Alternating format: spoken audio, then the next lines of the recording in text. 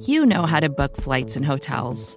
All you're missing is a tool to help you plan that unbelievable travel experience. That's why you need Viator. Book guided tours, excursions, and more in one place. There are over 300,000 travel experiences to choose from, so you can find something for everyone. And Viator offers free cancellation and 24/7 customer support for worry-free travel. Download the Viator app now and use code Viator10 for 10% off your first booking in the app. Find travel experiences for you. Do more with Viator.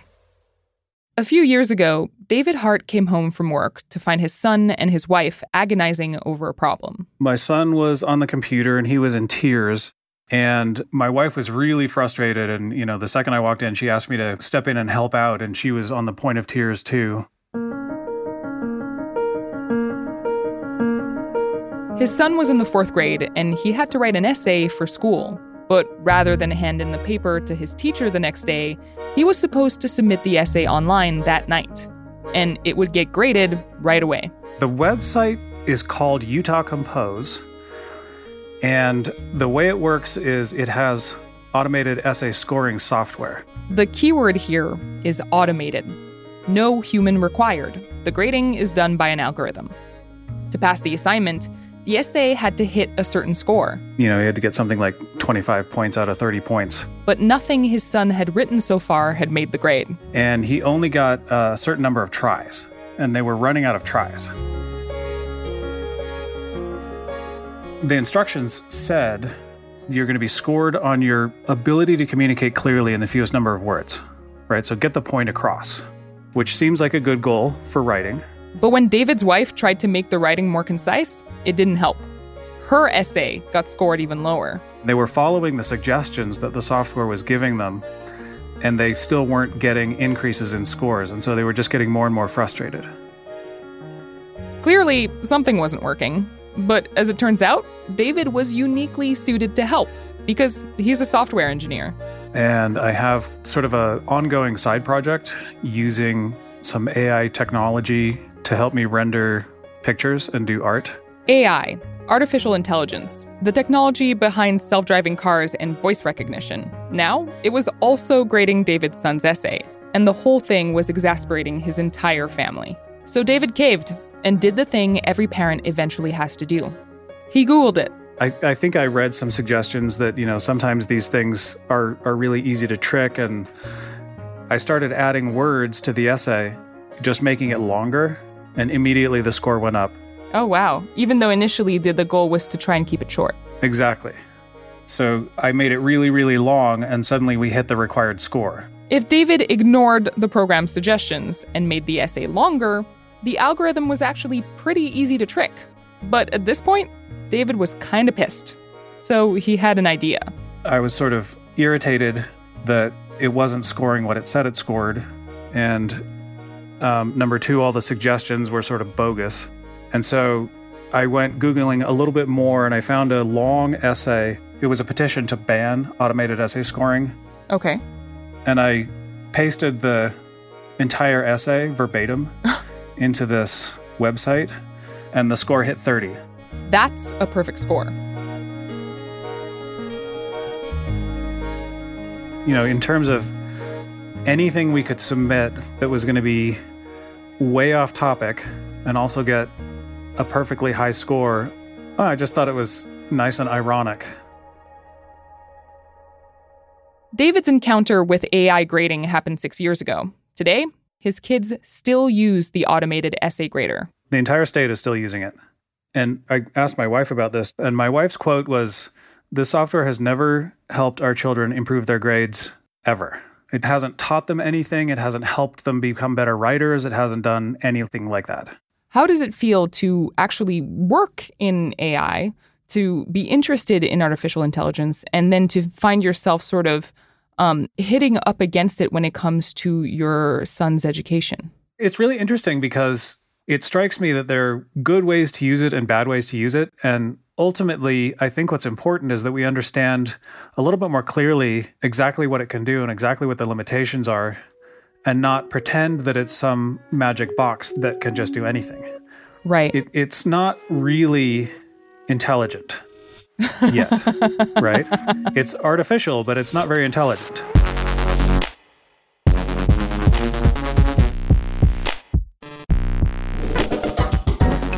I'm Ariel Dzimros. This is Reset. On today's episode, algorithms are grading student essays across the country. So, can artificial intelligence really teach us to write better?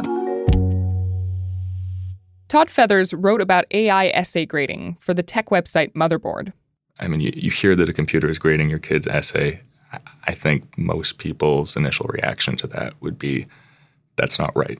He called up every state in the country and found that at least 21 states use some form of automated scoring. The algorithms are prone to a couple flaws. One is that they can be fooled by kind of nonsense, gibberish, sophisticated words. It looks good from afar, but it doesn't actually mean anything. Okay. And the other problem is that some of the algorithms have been proven by the testing vendors themselves to be biased against people from certain language backgrounds.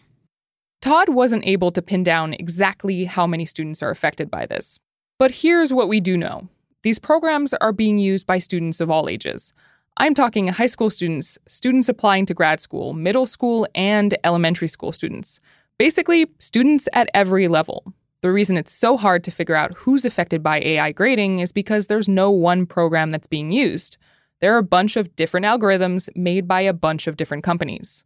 But they're all made in basically the same way. First, an automated scoring company looks at how human graders behave. The vendor will come into a state and say, okay, administer your test the normal way, and we're going to take 1,000, 2,000 essays. We're going to have expert human graders grade a certain percentage of them, about half, and we're going to train artificial intelligence engines to recognize these and predict what score a human grader would give an essay. So they don't actually grade the essay, they just predict. And depending on the program, those predictions can be consistently wrong in the same way. In other words, they can be biased. It's a huge issue. The system that grades the GRE tends to downgrade, African American students by about 0.81 points on a 6-point grading scale when compared to a human grader, which is huge. If you're trying to get into graduate school, almost an entire point on an essay, that's right. Probably going to be a 4, 5, or a 6, can make a giant difference. So legitimately, what this means is that humans are better at allowing for various cultural backgrounds versus these algorithms. Yeah, humans aren't perfect. I mean, there are plenty of examples of bias in education in general and in testing. But I think the issue that we come into with AI in a lot of contexts is it doesn't just replicate the bias that it learns from the human-graded data sets. It amplifies it. Bias amplification. It's a term you see a lot when you read about AI. Basically, all the AI wants to do is be as accurate as possible. To do that, the program picks up on small grading patterns it sees in a data set and uses them to make broad generalizations at scale. And sometimes those generalizations are biased. That can happen in a few ways. For instance, a company might have a bad sample of essays that doesn't feature a diverse set of writers.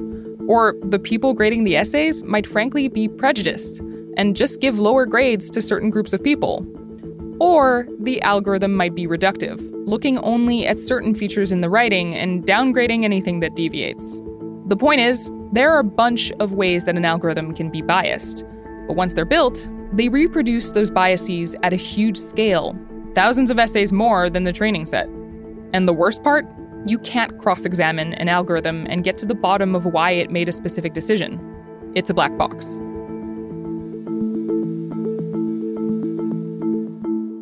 So by now you might be wondering, if there are so many potential problems with AI graders, why would anyone want to use them? I think there are two arguments. One, probably the primary one, is that it's cheaper. It's definitely cheaper to have a machine do it. But the other argument is that this gives immediate feedback to students in some contexts. Before you would have to wait months to get the results of your standardized test. And by that point, students, they're on summer vacation. They don't really care. They're not going to learn from a poor grade, or they're not even going to remember what they wrote. And when students get feedback immediately, that frees up teachers to work on something else, like their lesson plans. So if you're a state that needs to save money and wants to give teachers a break, AI graders look like a pretty decent option. I think it will become more widespread. One of the things I asked everybody that I interviewed is if they thought their state would ever go back to human-graded tests. And they unanimously said no. Once you're into AI scoring, it's so much cheaper. This is the future. Okay, so both David and Todd explained the problems with AI graders. But what do the companies who make them think? I spoke to Aoife Cahill, a managing senior research scientist at Educational Testing Service. Their algorithm grades the GRE and other standardized tests. We have assessments in all areas: language proficiency, graduate school entrancy, that kind of thing. I asked Aoife about the bias problem. It's very possible that programs can be biased if you don't train them correctly. So you want to make sure that that data that you use to feed the system, to train the system, is as unbiased as possible. But it is very possible that you can introduce it. Because, of course, the systems are learning from humans. So if the data set you happen to choose is biased, then the machine is going to learn that bias. So when you're picking a data set, how do you even know if that data set might be biased? And then how do you know if that's actually affecting the machine? Well, it's a very challenging topic, actually. We have a number of checks in place. First of all, we try and make sure that the humans that are scoring the essays in the first place are well trained. They get monitored to make sure that they're sticking to the rubrics. We make sure that responses would be scored by multiple humans to make sure that they're all roughly in agreement. But it's not perfect. It's not a perfect system. It can happen, potentially, that you might end up with a biased data set, even despite all these checks that we would have in place. So we spoke to a parent who was frustrated that one of these language systems wasn't really teaching his child how to write. He thought the program was teaching his kid how to write big words rather than how to write well. How would you respond to that? He's probably not wrong. At least when we develop tools that try and support learners of writing, we try and collaborate with the writing community to try and find out what are the things that people who are researching writing, what are the kinds of things that they teach? What are the kinds of things that they think are important? Having a system teach big words it's a particular skill, but it's maybe not core to being able to write well. The ability to write well is a whole range of skills. Maybe vocabulary is one piece of it, but it's not the whole thing. So you read the Motherboard article. What was your reaction to it? Well, I think what I felt was that people don't always get the full picture of how these systems are used. These systems can be used inappropriately, and if they are, then of course there's going to be problems with them. But I think these systems actually can provide a lot of benefit and support to teachers and students if they're used appropriately. And I think that was my biggest disappointment with the article, was that it didn't give that side of the thing. We reached out to the Utah Board of Education. They told us that the program Utah Compose isn't designed to replace teachers. Quote, like all instructional tools, its value is either enhanced or diminished by how it is being used. After the break, what happens when AI writes the essay instead of grading it?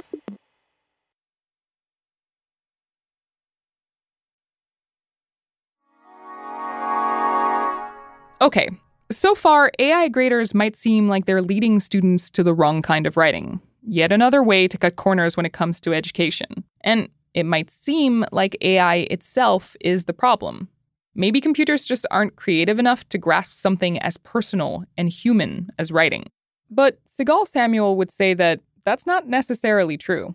She's a reporter at Vox who's written extensively about artificial intelligence. She's also a novelist. And recently, she's been applying AI to her writing.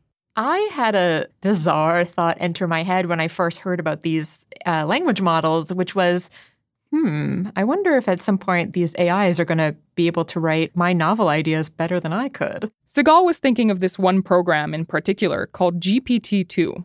It's made by a company called OpenAI. So I decided to sort of test this by actually taking the novel that I published in 2015, which is called The Mystics of Mile End, and plunk sort of paragraphs from that novel into GPT-2. It's at talktotransformer.com. So you can actually just go on this website and put in a couple sentences and see what happens. Exactly. So I put in, 3-4 sentences from my novel, and then it generates a bunch of text, a continuation. The algorithm is sort of analyzing your words, your syntax, and then it'll spit out how it thinks your text should be continued.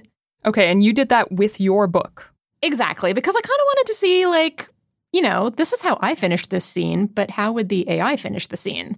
So what were the results? The results were sort of astonishingly good to me.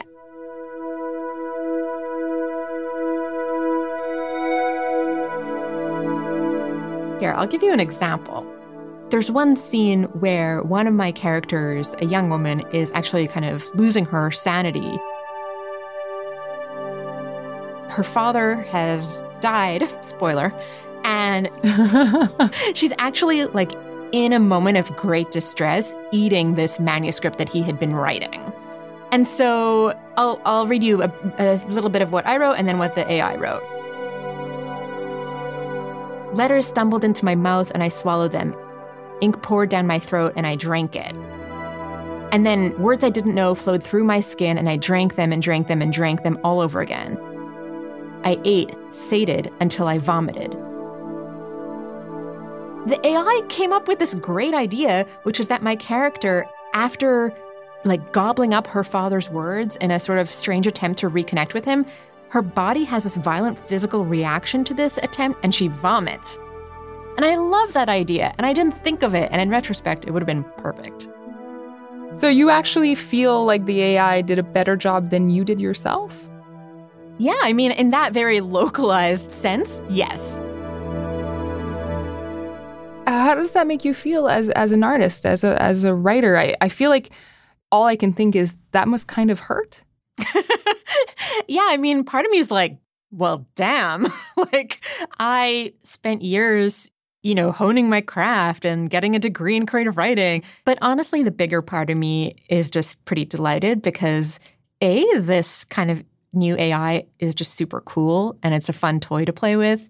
But B, I really sincerely do think that it's going to make my future writing stronger. And I'm excited for how I'm going to get to use GPT to write my next novel.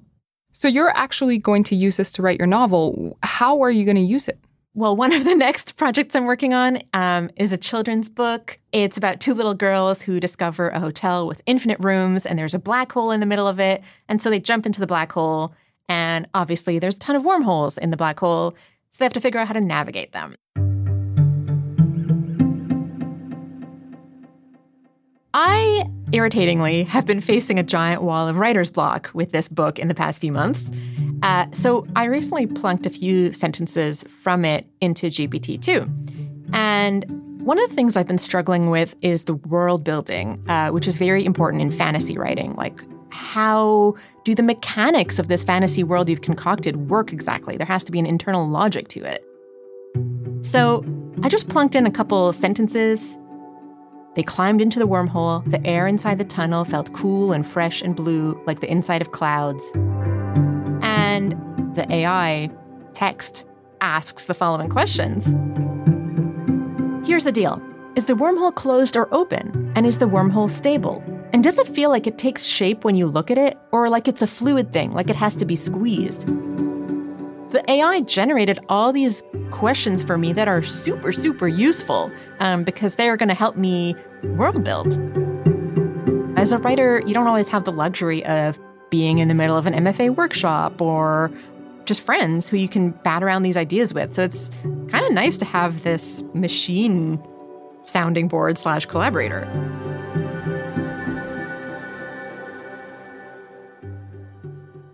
You sound really positive about this, but I can only assume that there are limitations. So what is it bad at?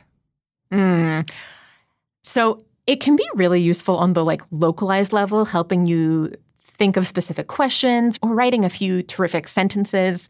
But it's really bad at larger story structure. It can only generate something based on what you've already put down. It can't generate a whole narrative arc, a larger plot structure that you need for a novel and that makes a novel satisfying. Do you think it could get there at some point?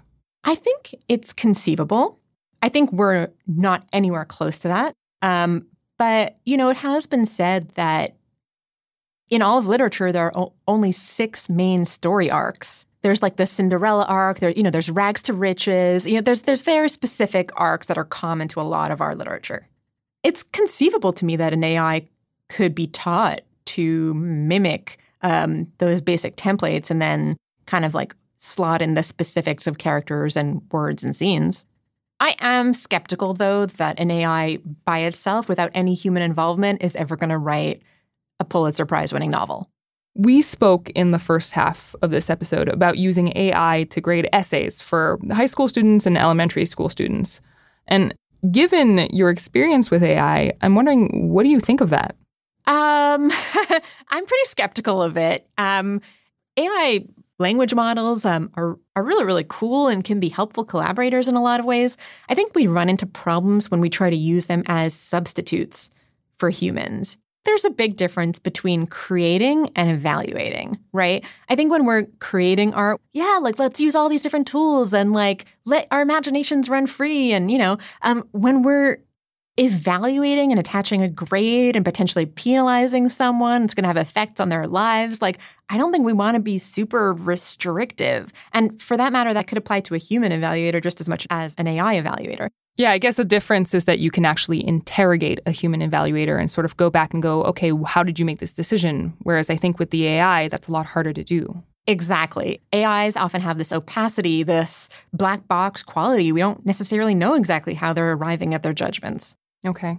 So with everything that we've talked about today, how do you feel about AI in general? This long sigh. Like all technologies, there are always risks to things. And I think it's just because humans, the creators of these things, are people who, we do cool stuff like make awesome art, and we do horrible stuff like disseminate fake news and start wars and things. So I think it's really all just in how we use it.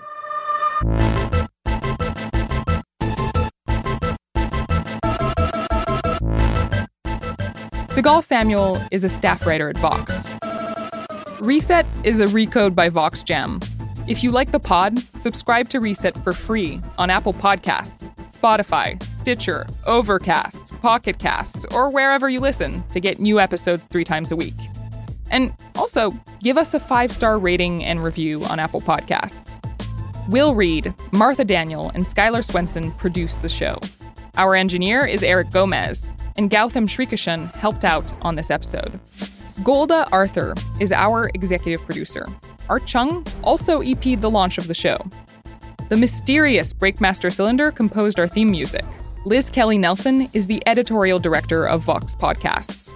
This week, Reset owes a big debut thanks to Nishath Kurwa, Allison Rocky, Lauren Williams, Ezra Klein, Kara Swisher, Peter Kafka, Irene Noguchi, Lauren Katz, Blair Hickman, Delia Pinescu, Zach Kahn, and Liz Noonan. They helped us get off the ground. It takes a village, Reset is produced in association with Stitcher, and we are part of the Vox Media Podcast Network. I'm Ariel Duemras, but you don't have to say it that way. We'll be back on Tuesday. Later, nerds. Claude 3 from Anthropic is your one-stop shop for enterprise AI. With models at every point of the price-performance curve, you no longer have to make trade-offs between intelligence, speed, and cost. Claude 3 Opus sets new industry benchmarks for intelligence. Sonnet strikes the perfect balance between skill and speed. And Haiku is the fastest and lowest-cost model on the market, perfectly designed for high-volume, high-speed use cases. Join the thousands of enterprises who use Anthropic to navigate this new frontier. Visit anthropic.com/Claude, CLAUDE, today. Jumpstart your genius with Claude 3 by Anthropic.